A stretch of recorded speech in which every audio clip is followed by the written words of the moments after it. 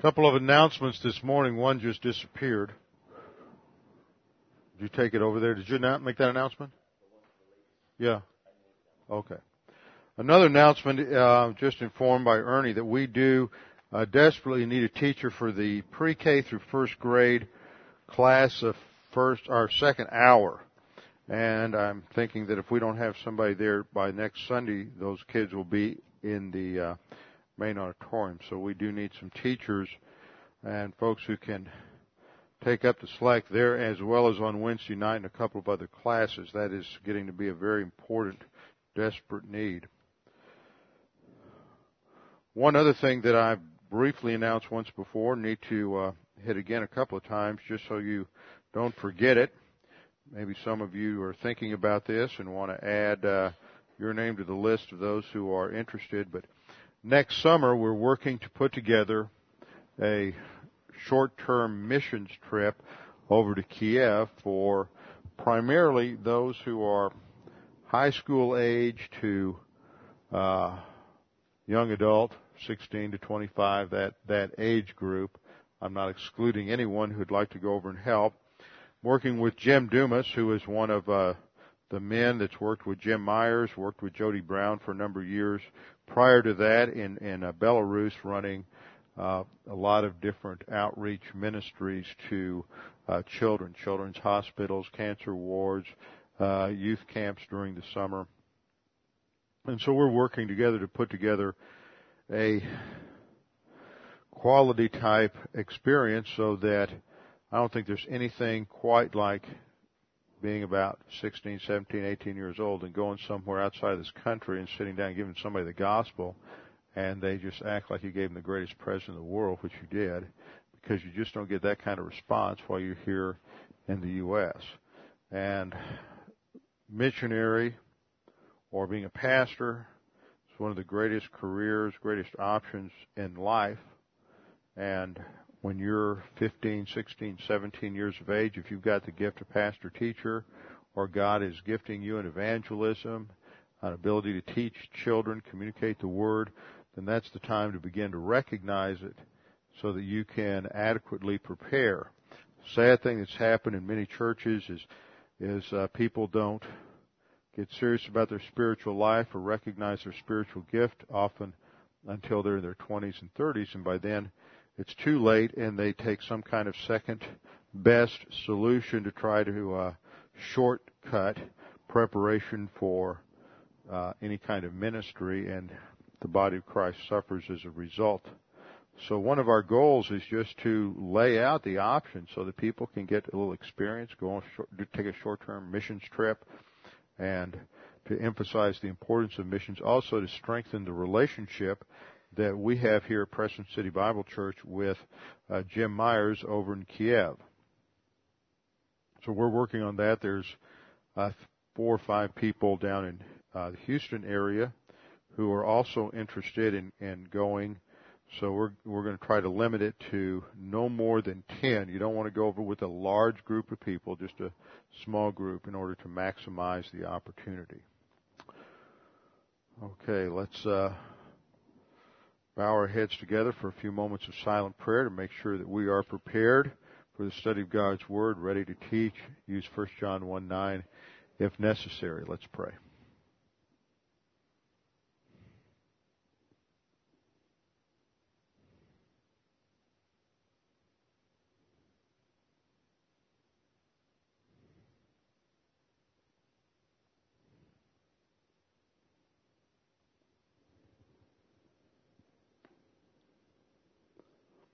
Father, we do thank you for this opportunity to gather together as a body of believers to come before your throne of grace. Father, we thank you for this nation that we have that gives us the freedoms that we enjoy to be able to gather together and freely teach your word. We pray that you would continue to guide and direct the leaders that we have in this nation, both in Congress, the President, and the military, especially in view of the apparent invasion of Iraq. We pray that you'd give them wisdom and that you would just make it possible for us to have victory, that you would blind the enemy to what is going on, and that you would work in this situation to give greater security to this nation.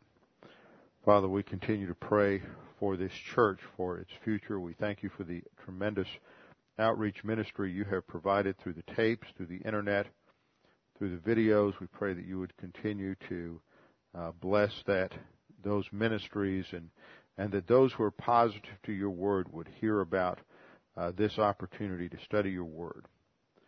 Father, we just pray that as we study your word this morning, that we would be receptive to the challenge that you present to us. We pray this now in Christ's name. Amen.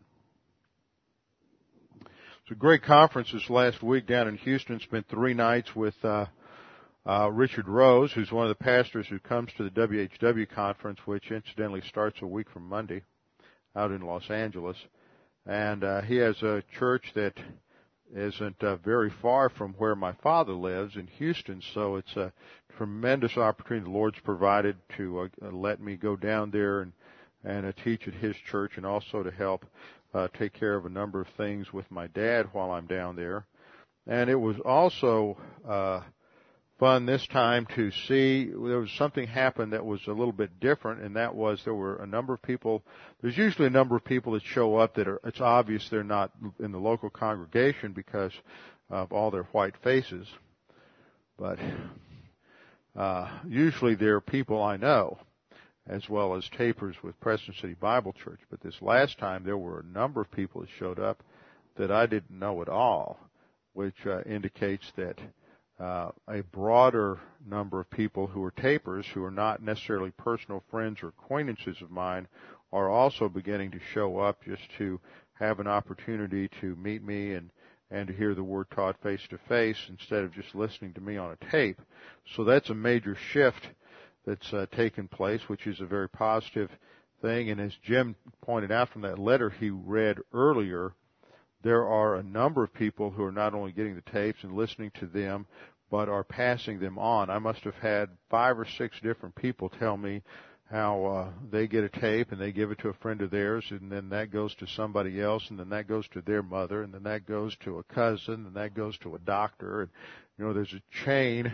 So there may be one person getting the tape initially, and then there's 5 or 6 other people who are listening to the tapes. And I've heard that from other people, different parts of the country. So even though we may be sending out tapes to about, maybe 100 different people or 150 different people every month, what is actually happening is probably about 500 or 600 people are actually listening to those tapes. So that's quite an impact that this church is having throughout this country and around the world. Also, last Monday night, I had an opportunity to spend some time at a party with Moses Onwubiko. Now, Moses Onwubiko was ordained down at Baraka 4 years ago. I think it was 97. And he and his brother I think they're from Nigeria, but he goes over to Africa to several different countries and is an evangelist. And last February, we sent him a set of everything that had been done up to that point here at Preston City Bible Church. So that rack of tapes was taken over to Africa, and then they have people there who are duplicating tapes and distributing them in Africa. So each February, we need to update him and give him another set of everything that's been done since the previous distribution, so that he can take those over. And he was quite positive about the impact that those tapes were having in Africa. So you never know. We may just be a small little country church up here in the cornfields of southeastern Connecticut, but we're having an impact throughout the world. So it's with modern technology, it allows us to take the Word and is a tremendous missionary outreach. Take the Word and have it taught all over the world. Also allows me to be 2 places at one time sometimes. So modern technology is a wonderful thing. Well, let's open our Bibles this morning to 1 Corinthians chapter 6. 1 Corinthians chapter 6, starting in verse 12. Now, this last section of 1 Corinthians 6 through 12 has a couple of extremely difficult passages to understand, and there are some passages and verses in here that have always bothered me because I've heard them taught different ways, never been satisfied with the usual applications and implications that are drawn from some of these verses, and I think it's because people are not, especially evangelicals, are very uncomfortable with the whole concept of sex. I think, and part of that is due to the misinterpretation of these verses, specifically verses 16 through 18. Because these have been historically misunderstood, it's created an image where among many Christians, the greatest sins, the worst sins are sexual sins. But immorality and moral sins are not do not seem to be classified among the worst sins in a number of passages in the New Testament. The worst sins are your mental attitude sins of arrogance, other mental attitude sins that go along with that usually in terms of bitterness and jealousy and anger and revenge motivation. All of these seem to spawn a host of other either sins of the tongue, or physical sins or overt sins. But here in this passage we have an interesting scenario because of the emphasis on sexual immorality and the problems they had in Corinth. There are two things that are important to understand in terms of background. The first has to do with the role of ritual sex in the fertility religions and idolatry that was prevalent in Greece. And the second is to understand something about the philosophical climate of ancient Greece. In Platonism, you have a dichotomy you have a dualism that emphasizes a dichotomy between matter and idea, so that anything that is material is separated from anything that is spiritual, so that one does not have any significant impact on the other. Whatever happens in the material realm has nothing to do with what's going on in the spiritual realm. And matter is often thought of as being evil, limiting, restricting, whereas that which is spiritual is good.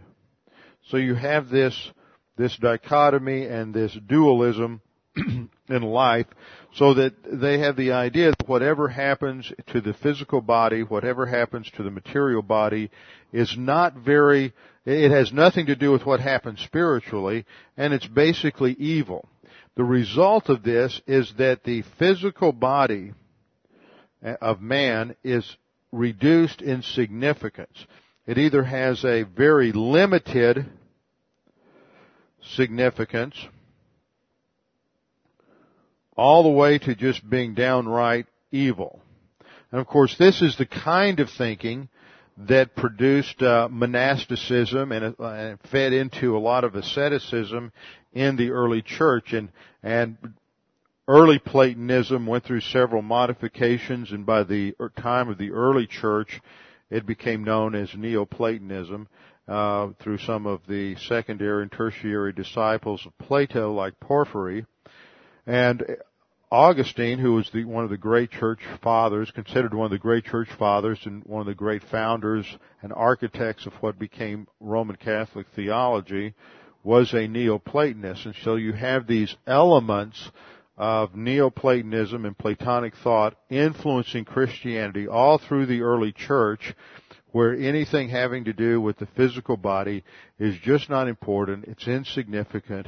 And that gave rise to the whole doctrine of celibacy for the priesthood, and the whole idea that sexual relations in marriage were simply for the purpose of procreation and having children, wasn't created for pleasure. And if you have pleasure in sex, then you ought to feel guilty about it. And of course, that produces a whole array of Catholic guilt. And all of this goes back to the influence of Greek philosophy on early Christianity. But the Corinthians had a slightly different problem because of the influence of Platonism, and that is it caused them to think that you could do just about anything and it really didn't matter. It didn't affect you spiritually. Whatever you did in the physical body had no relationship whatsoever to the soul or the spiritual life. They are just completely separated and completely distinguished. So you have two things going on as background that you must understand, and you must think in terms of that when you read this passage. If you don't, you're not reading it like a Corinthian would read it. You're reading it like an American would read it, and so you're going to end up with the wrong interpretation, some wrong conclusions, because some of the things that Paul says here sound a little bizarre and a little extreme if you don't realize that the significance of what he is saying in light of this background. A third thing that, those are the first two things that we must understand in terms of background, and then another thing that we must understand if we're going to properly interpret this passage is that everything that is said here is not coming from the Apostle Paul. And now that's a difficult thing for interpreters to deal with, because in the original Greek text, as I've said many times, the original, especially in the first 2 or 3 centuries, when they wrote everything in straight capital letters. So that if you have a verse such as, all have sinned, fall short of the glory of God, it just looks like this. And it just runs on, and sometimes they split words between lines. So it's very difficult to read, but you don't have any punctuation in the original. Punctuation is usually indicated through the use of various grammatical and syntactical devices. So it's not, and they don't have quotation marks. You don't have a statement like, they said, comma, quote, and then you have the statement, period, close quote. So sometimes you just have to really understand the sense of what's going on before you realize that there are often quotations within a passage that are just statements that may not reflect the author or Paul's view, but they are the words that are in this case there are at least 3 slogans in this passage that were common statements being made by the Corinthians. And so Paul states them and then he refutes them. But in many of your English Bibles, there's no indication of that. So you look at a passage like verse 12, which begins, all things are lawful for me, but not all things are profitable. And that may sound like something that the Apostle Paul would say, but Paul doesn't say that. This is a slogan or catchphrase that the Corinthians are using to justify their licentiousness. They're saying, all things are lawful for me. Everything's okay. I'm saved by grace. All the sins are paid for. Everything is just fine. Everything is legal. And Paul contrasts that by saying, but not all things are profitable.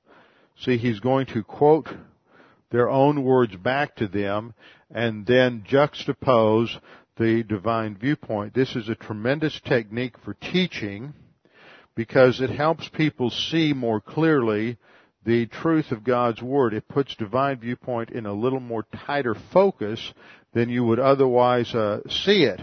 And a lot of times we don't always learn, no matter how many times you may hear somebody in the pulpit teach a certain doctrine, you then go home and you don't really see how it applies to something going on in your particular career or in your family life or your home until you see it specifically juxtaposed and a point and counterpoint to what is being said. And then all of a sudden you see the light go on. I see that happen many times when I'm teaching. This was a point that I'm trying to, or a technique we're trying to develop with the teachers in prep school. And last week we had our prep school meeting we've been trying to have for about 3 months and go over curriculum and ideas. And one of the questions that we needed to ask was that since a year ago when we implemented this new curriculum and new approach to prep school, we have operated on that initial curriculum. Well, it was time to do a little debriefing and critique that curriculum and see if there was anything missing. What is it? Is there anything we're teaching too much of? Is there anything that we're not teaching enough of?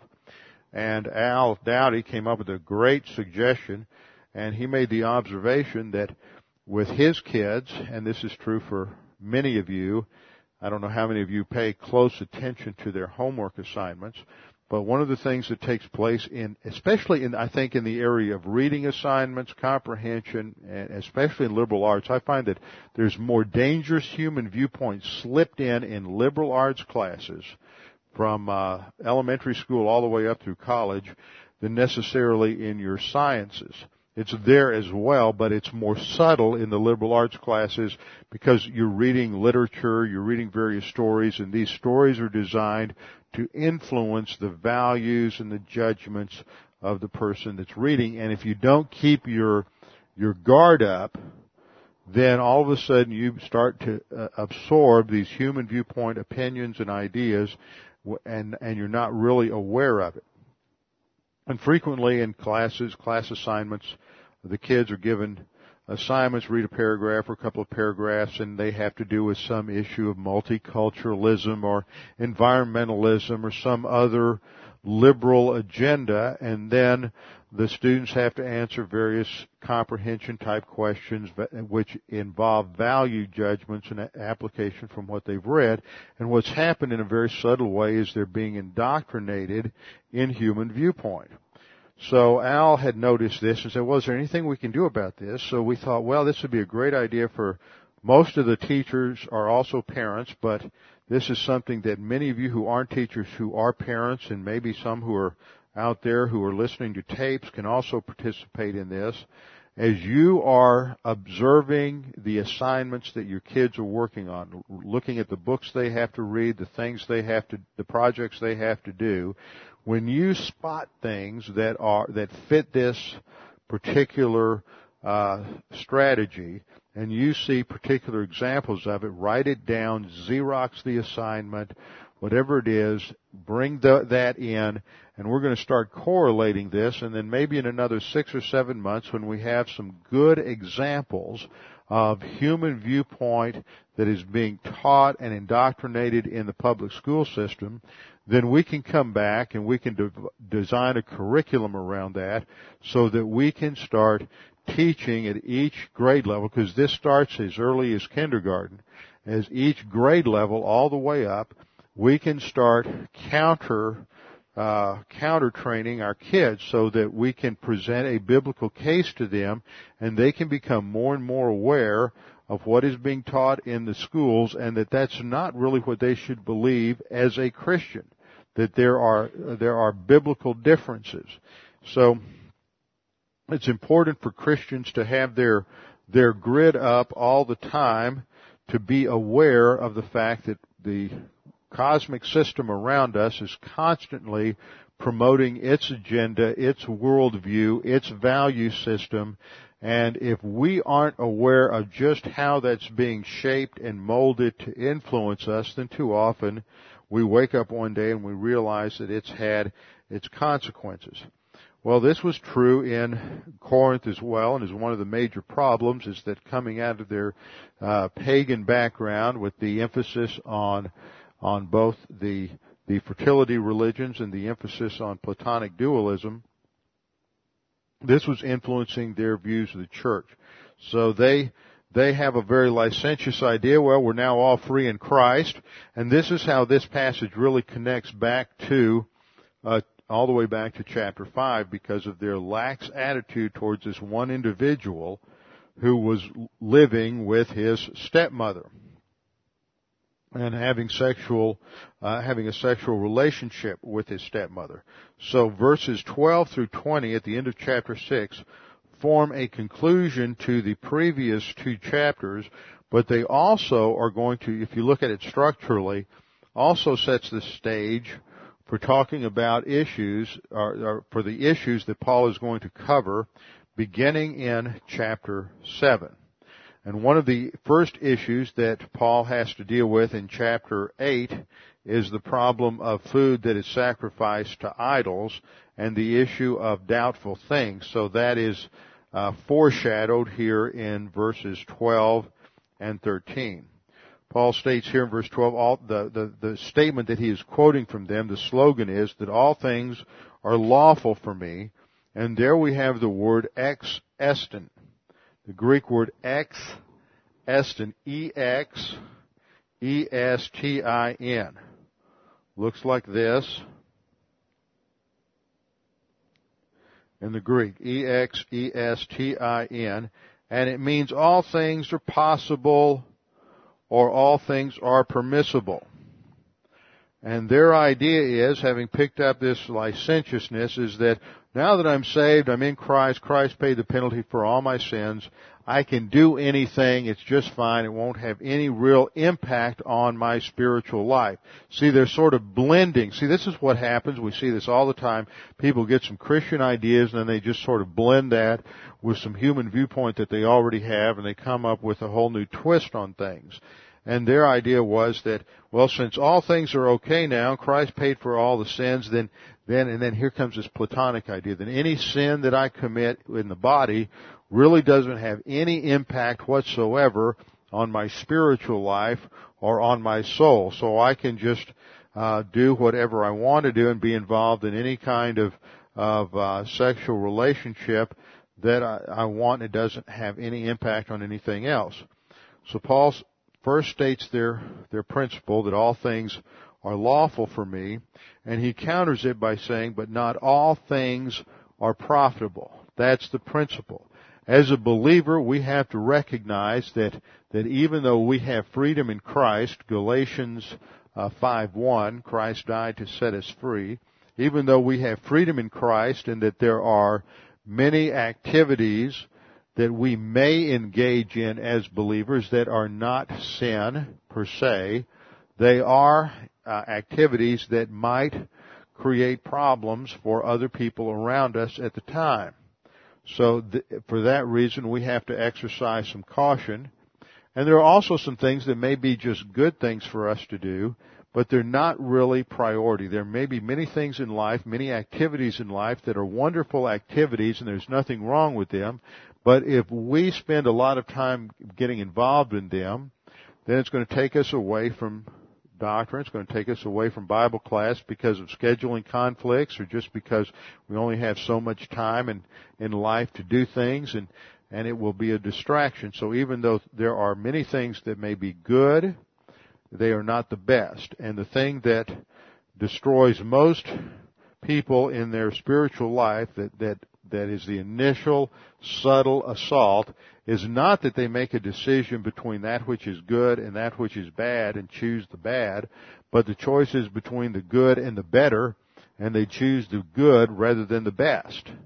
And they put something else that's not a sin in place of the importance of Bible doctrine and the application of Bible doctrine. So the Corinthians are using this particular slogan to justify their licentiousness because they are, in effect, rejecting the authority of God. And so there's an interesting play on words here because the word ex estin is very closely related to the Greek word exousia, which has to do with authority. And so they are rejecting God's authority as well, even though there is a certain level of activity that is permissible. What they're having trouble with is learning that there is no such thing as unbridled freedom. There is no such thing as unbridled freedom. This is a problem many people in this country do not understand. And that is that when you have unrestrained freedom, it destroys freedom for all. Because if I do everything that I want to do and have the freedom to do, sooner or later, I am going to infringe on your freedom. And I am going to cause some sort of restraint to occur on your freedom. So freedom must always be exercised with responsibility and a sensitivity towards others. Furthermore, freedom always coexists with authority. Freedom is not the absence of authority, but discipline within a correct authority. Freedom is not absence of authority. That is a human viewpoint concept, and that's exactly the problem they had. And you'll run into people who think, well, I'm free. You usually see adolescents, once they leave home, go through a time of rebellion because they think, oh, I'm free from my parents now, so I can do whatever I want to. And then they realize that the authority that their parents represented is just the authority that God built into creation, and they can't go do whatever they want to do without reaping the consequences. So the principle is that freedom and authority must coexist. When you have freedom without authority, the result is anarchy. When you have freedom without authority, the result is anarchy. When everybody's just doing whatever they want to do and there's no authority, no restraint, then everything just falls apart and everything runs amok. On the other hand, authority without freedom is tyranny. Authority without freedom is tyranny. Freedom clearly includes the right of privacy, the right of self-determination, the right to hold your own opinions and to have property and to hold property.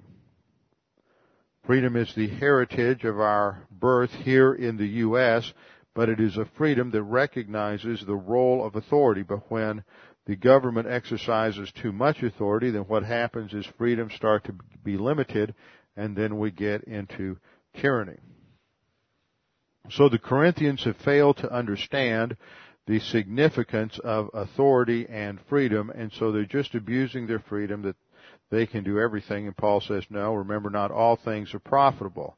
He then goes on to say, all things are lawful for me because I'm free in Christ. That is, all things that are not specifically sin.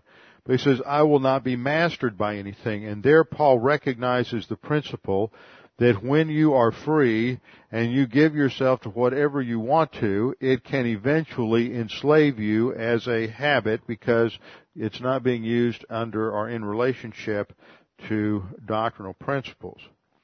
So this introduces us to a concept we'll develop much later on in 1 Corinthians 7. And so for right now, I just want to go over some of the key principles related to the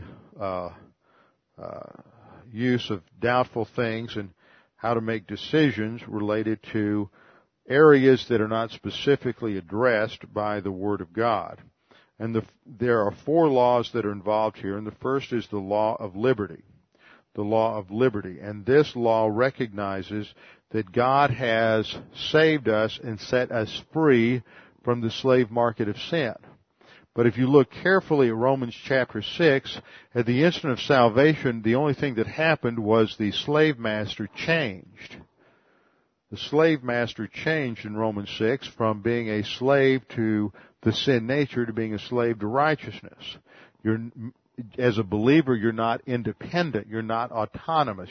And this is how Paul is going to end this discussion by reminding the Corinthians that they were bought by a price, and they do have a new owner, and that is Jesus Christ. See, this is an economic concept. We've been set free from the slave market of sin, but we are not set free totally. We've just been purchased by a new master, and that is the Lord Jesus Christ.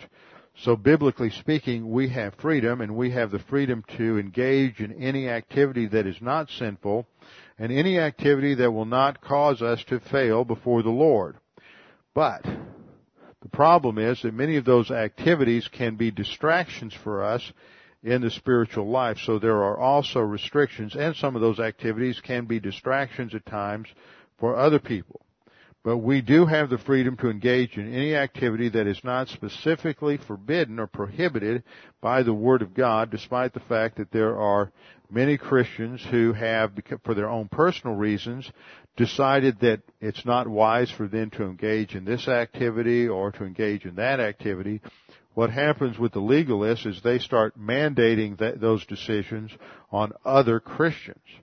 And it may be that one believer decides that because of particular weaknesses in his sin nature, it's not wise for him to drink alcoholic beverages.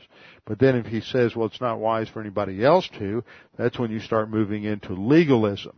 Sometimes you have to say as a believer that this is fine, others can do this, such and so activity, but I can't. It would just be too much of a problem for me. We do have liberty. The law of liberty is the first law. The second law is the law of love, and this is the principle that takes other believers into consideration.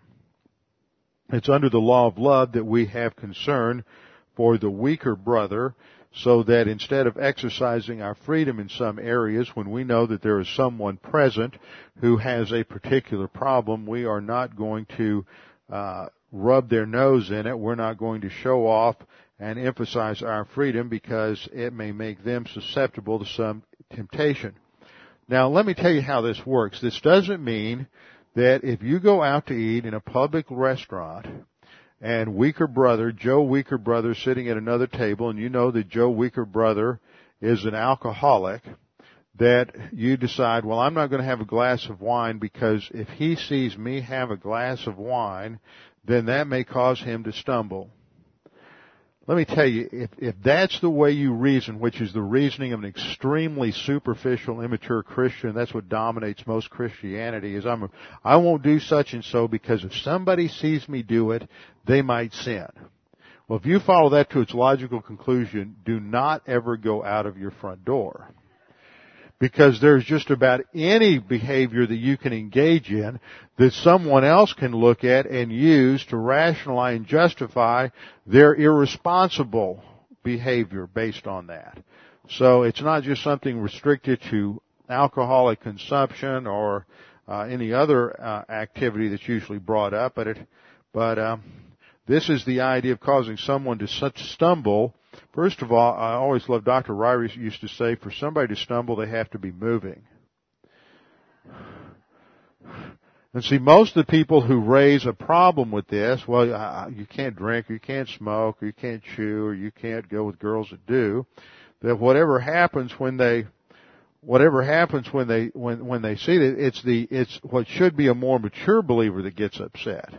It's always some pastor or some deacon or some Sunday school teacher, some Christian who's been around a while are the ones that get upset.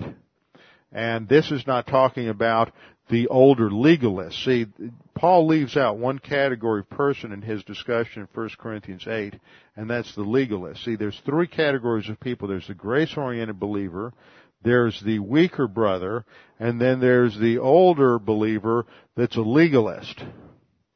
And see, you may offend a legalist, and that's fine. Jesus offended them all the time. You know, he'd sit down and go to a party with a bunch of tax collectors and prostitutes, and he would drink wine, and he would enjoy the banquet feast. And the Pharisees came along and said, well, John the Baptist was this ascetic, and he didn't do any of these things, and you come along and you're a drunkard, and you're a glutton. See, Jesus didn't overindulge, but the fact that he indulged, they extrapolated it and exaggerated it and accused him of being a drunkard and a glutton. Now, the law of love says that it's not that I'm not going to have a glass of wine because, you know, somebody across the way might walk by and see me drinking a glass. I saw a pastor not long ago. He wanted to have a rum and coke. So I had the waiter bring it in a coffee cup.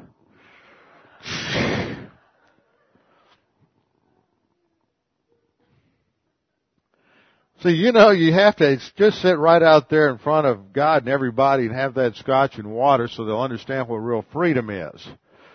But it's not that you're afraid that somebody across the way might see you. The application of the principle that we'll see in 1 Corinthians 8 is that if you go out to lunch with somebody who is an alcoholic or recovering alcoholic, has a particular weakness there, you don't say, hey, Joe, let me buy you a beer. You know, you don't specifically put something in front of them that is going to cause them to stumble. It's not this passive idea that some behavior I engage in is going to somehow be a justification for somebody to sin. Let me tell you, anything you do can cause somebody else to give somebody else the opportunity to justify their sin. So that's the principle under the law of love, is that you manifest a concern for where the weaker brother is, and the fact that what you do may cause him, you don't want to put anything specifically in front of him. So at certain instances you may choose not to exercise your freedom. It's not a principle that you choose never to exercise freedom. You may choose that, but these are not universal principles that it's either never exercise the freedom or exercise the freedom. You can choose when and where you will exercise your freedom. Third, you have the law of expediency. This law considers the unbeliever and the fact that the believer, and sometimes this applies to believers, that the believer or unbeliever has a misconception of Christianity. And they have certain ideas of what makes a person a Christian, and sometimes these are right and sometimes they're wrong.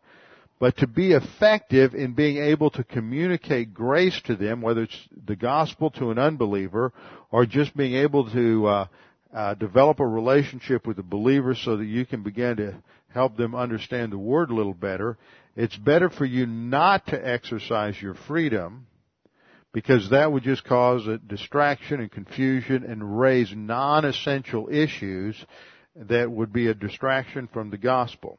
So the law of expediency is to set something aside so that it won't be a distraction. Even though the other person may be wrong, even though they have misconceptions about Christianity, you're not going to let that become an issue in the process of witnessing to them. And then the fourth law is the law of supreme sacrifice.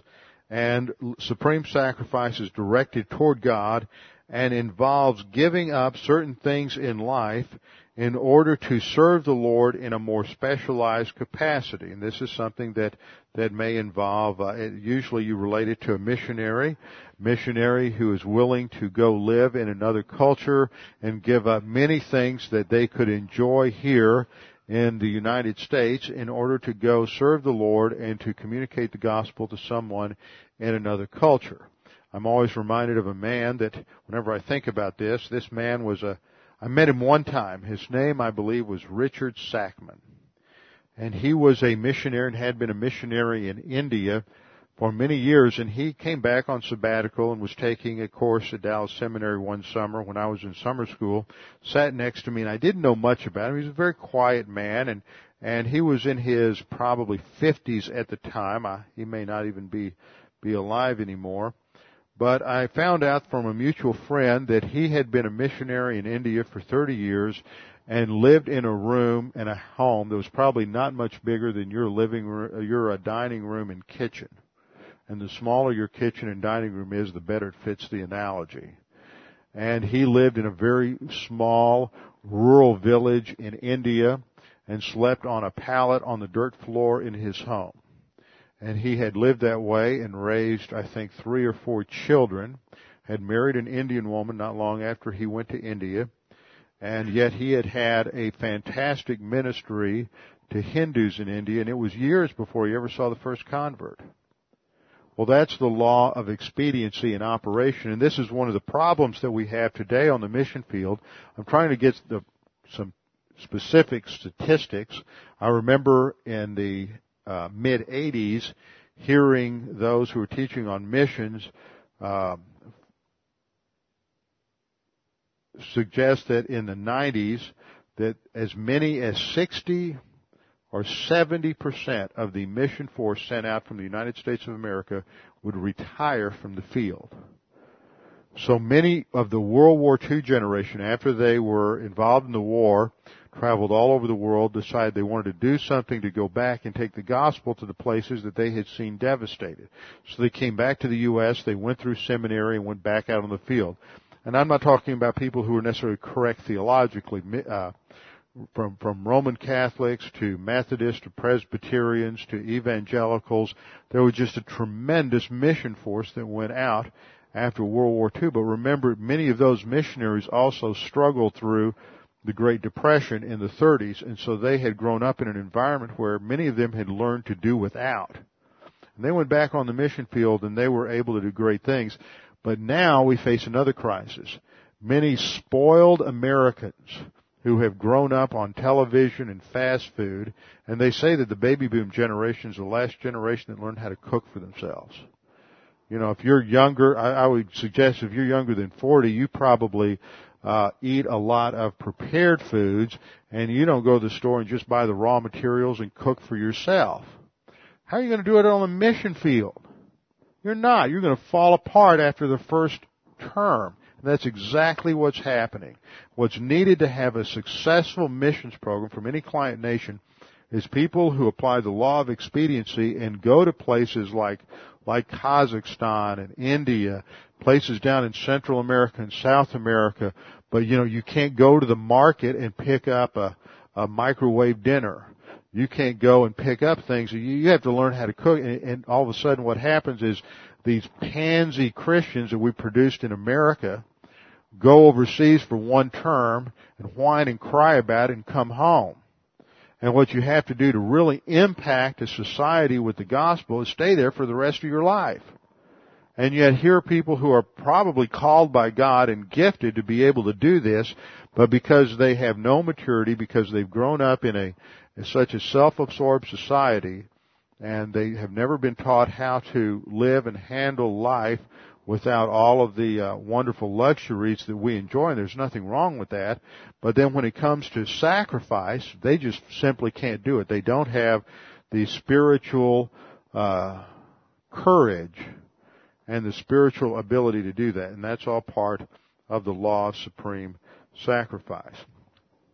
So Paul is beginning to emphasize this and foreshadow this in verse 12, and the emphasis that believers need to think about the fact that even though it's legitimate for them to enjoy all of the pleasures of the United States, maybe they should give it up to go be a missionary.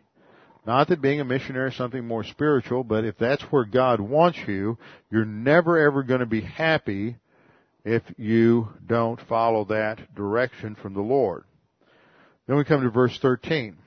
Verse 13 presents another slogan that the Corinthians were using in order to justify sexual immorality. See, their idea was, the body just has these natural urges. You want to eat, you want to drink, you want to have sex. It's just a physical urge, and sex is no different from wanting to eat or wanting to drink.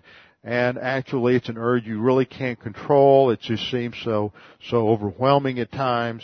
And the lust and the hormones and everything combine, and it makes it very difficult to resist. And it's just a bodily function, so why resist it?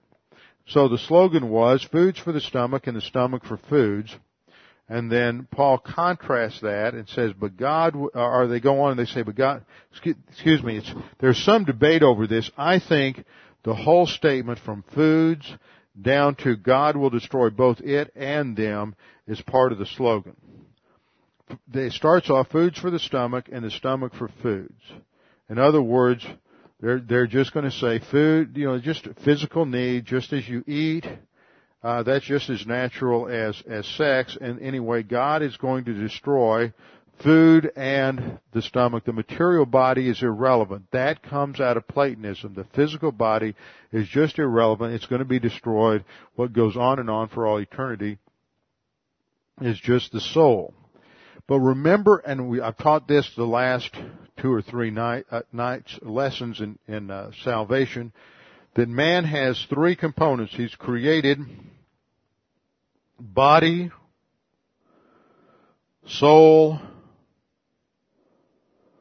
and spirit. He has a human spirit. The human spirit died at salvation. And the image of God is represented as the soul and the human spirit. God created man, Genesis 1:26 and 27, in His image and likeness. And God put that immaterial part, the soul and the spirit, inside a physical body, but He didn't just come along and say, oh gee, what will it look like today? Well, I think I'm going to give him 2 legs and 2 arms and a head, and we're going to make man look this way.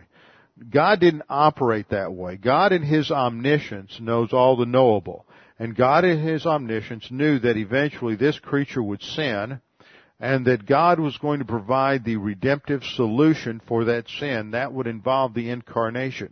And in the incarnation, infinite God would basically scrunch Himself down into a physical body, and that physical body would have to be one through which God could reveal His glory.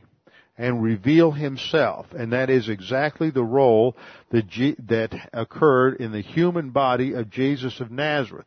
So there's all kinds of bodies God could have given man. Just think of all the bodies that we see in the animal kingdom.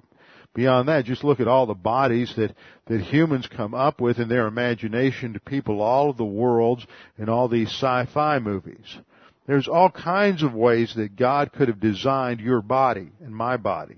But the body of Homo sapien was designed to be the way it is because it was going to house the second person of the Trinity, and it would be the highest and best possible physical home for God to inhabit, to accomplish His mission, and to reveal Himself.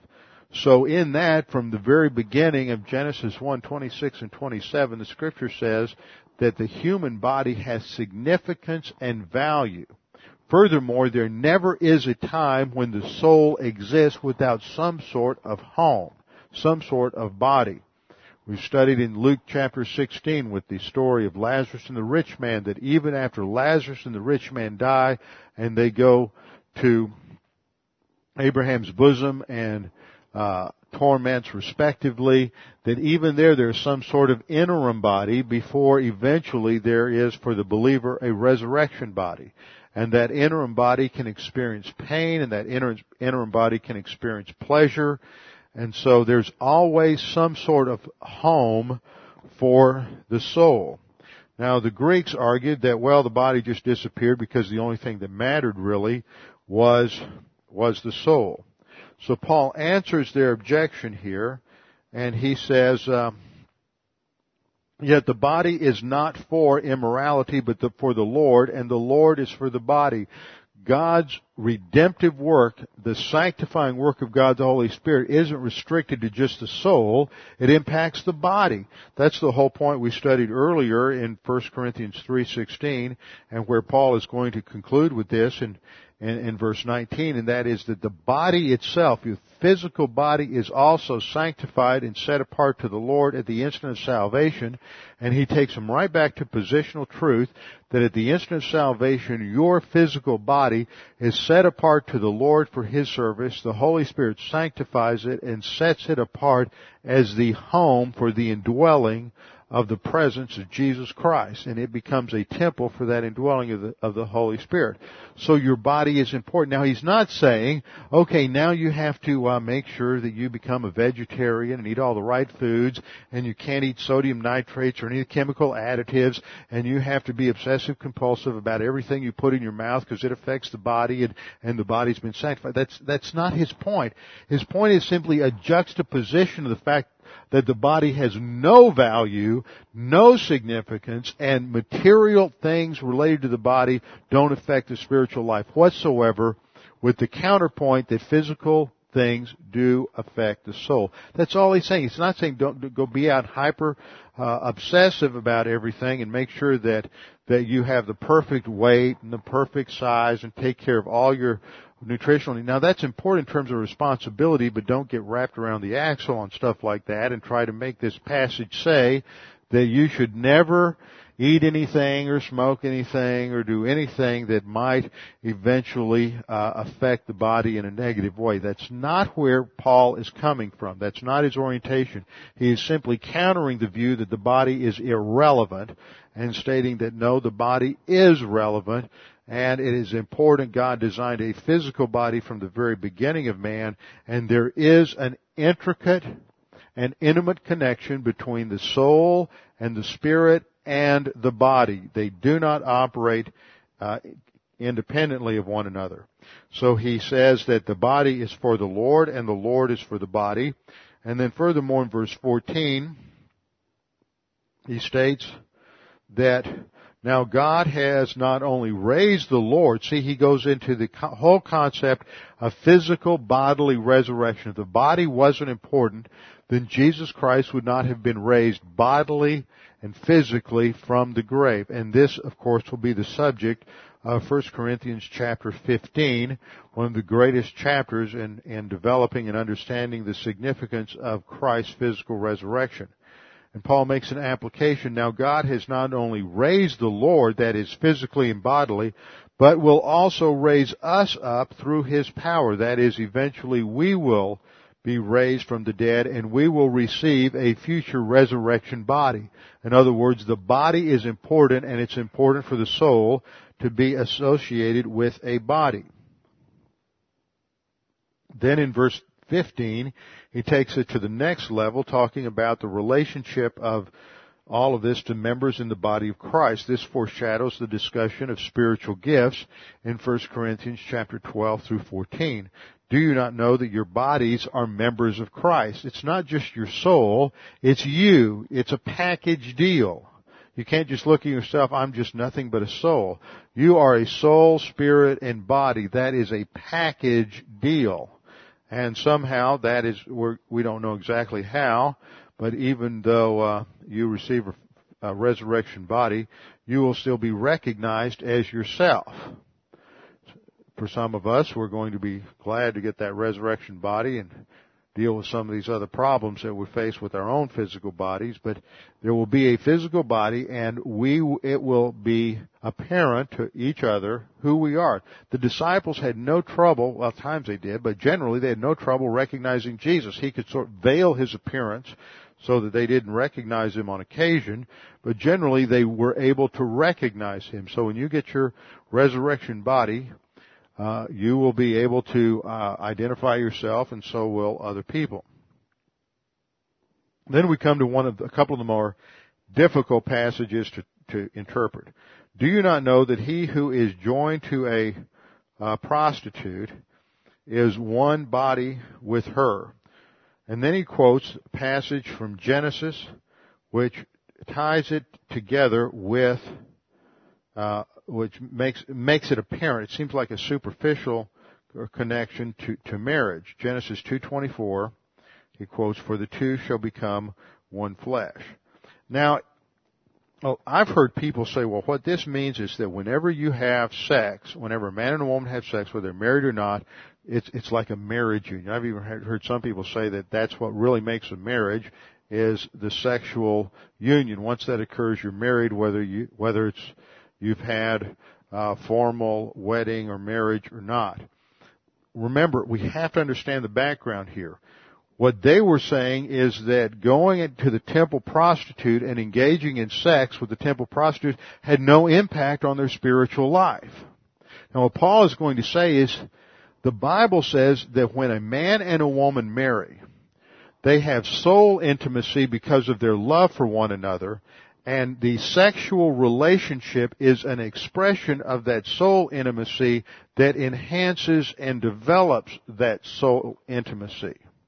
And what happens when you break it down, you start having sex outside of marriage, sex apart from marriage, just sex for personal pleasure, then what's happening is you're breaking down that relationship between the physical expression and the soul, and it destroys your capacity to love in the soul, because sex then becomes nothing more than self-gratification, and you're just trying to take care of a bodily need, like you're hungry and you go eat a good meal, or you're thirsty and you go drink something you enjoy.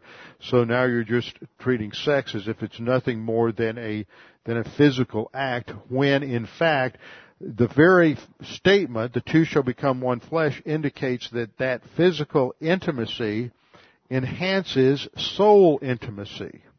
And so the major point that Paul is illustrating from his quote from Genesis 2:24 is that it's clear from the early part of Genesis that physical activities of the body do impact the soul and the spiritual life. And then he makes another connection in verse 17. But he who is joined to the Lord is one spirit with him.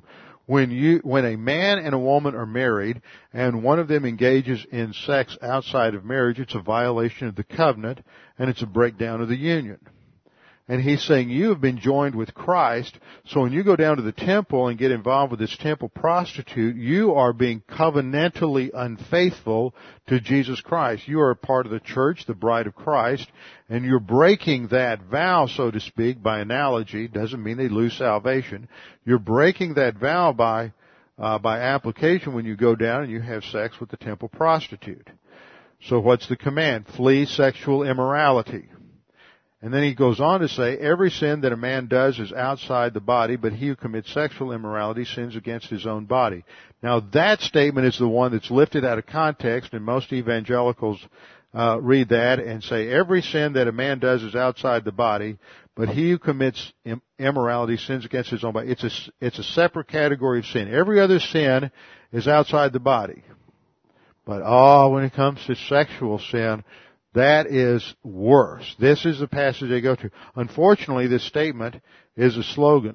It's another slogan from the Corinthians. They were saying, look, every sin that a man does is outside the body.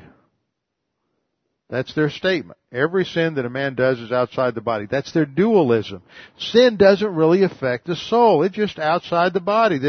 Every sin is that way. And Paul counters and says, but he who commits immorality sins against his own body. Other sins are against the body too. What about drug abuse? What about any number of other irresponsible behaviors that we have that affect our physical bodies? That's a sin against the body as well. So don't misunderstand the verse by missing the point that there's a slogan and a response here. The human viewpoint statement is every sin's just outside the body, and Paul's response is no. And he's just dealing with sexual immorality in context. It doesn't exclude other sins. He says the sexual immorality is a sin against the home body, and by the way, so many other sins. And then he ties it into the application back in conclusion to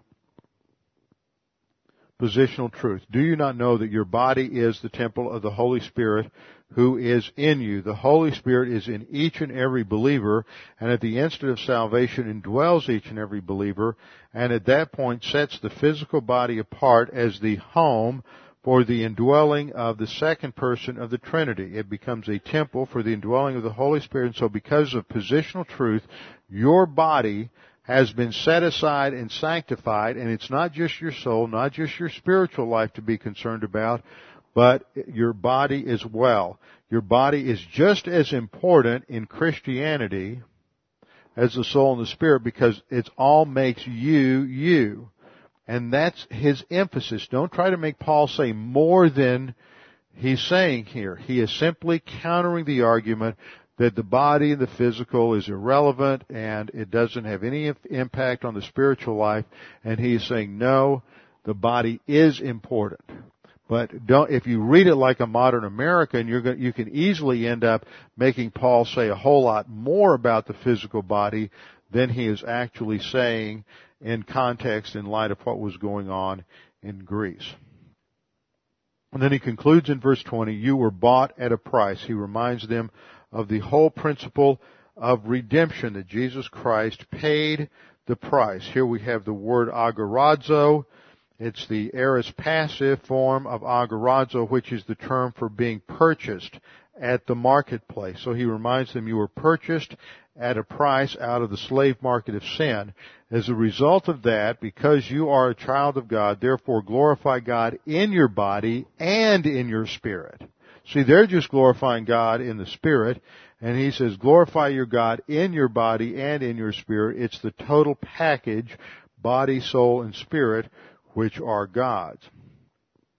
Now, next time we're going to come back and look at chapter 7, which will bring us to the subject of marriage, divorce, and celibacy. With our heads bowed and our eyes closed, Father, we do thank you for this opportunity to study your word. We thank you for the salvation we have that Jesus Christ provided by dying on the cross for all of our sins, past, present, and future. We thank you for the fact that at salvation, when we put our faith alone in Christ alone, we were completely sanctified and set apart for your service, and that every aspect of our being has significance, and that every part of our person, our body, soul, and spirit, every part of us is related to that spiritual life, our service to you, and the ability to glorify you. Father, we pray that there's anyone here this morning who is unsure of their salvation or uncertain of their eternal destiny, that they would take this opportunity to make that both sure and certain. Right now, right where you sit, you can put your faith alone in Christ alone. It's not a matter of joining a church, making a moral reformation, changing your life, or any other human factor. It is simply believing that Jesus Christ died on the cross as a substitute for your sins. Father, we pray that you would help us to understand the things we study today and that we might be challenged by them. We pray this in Christ's name. Amen.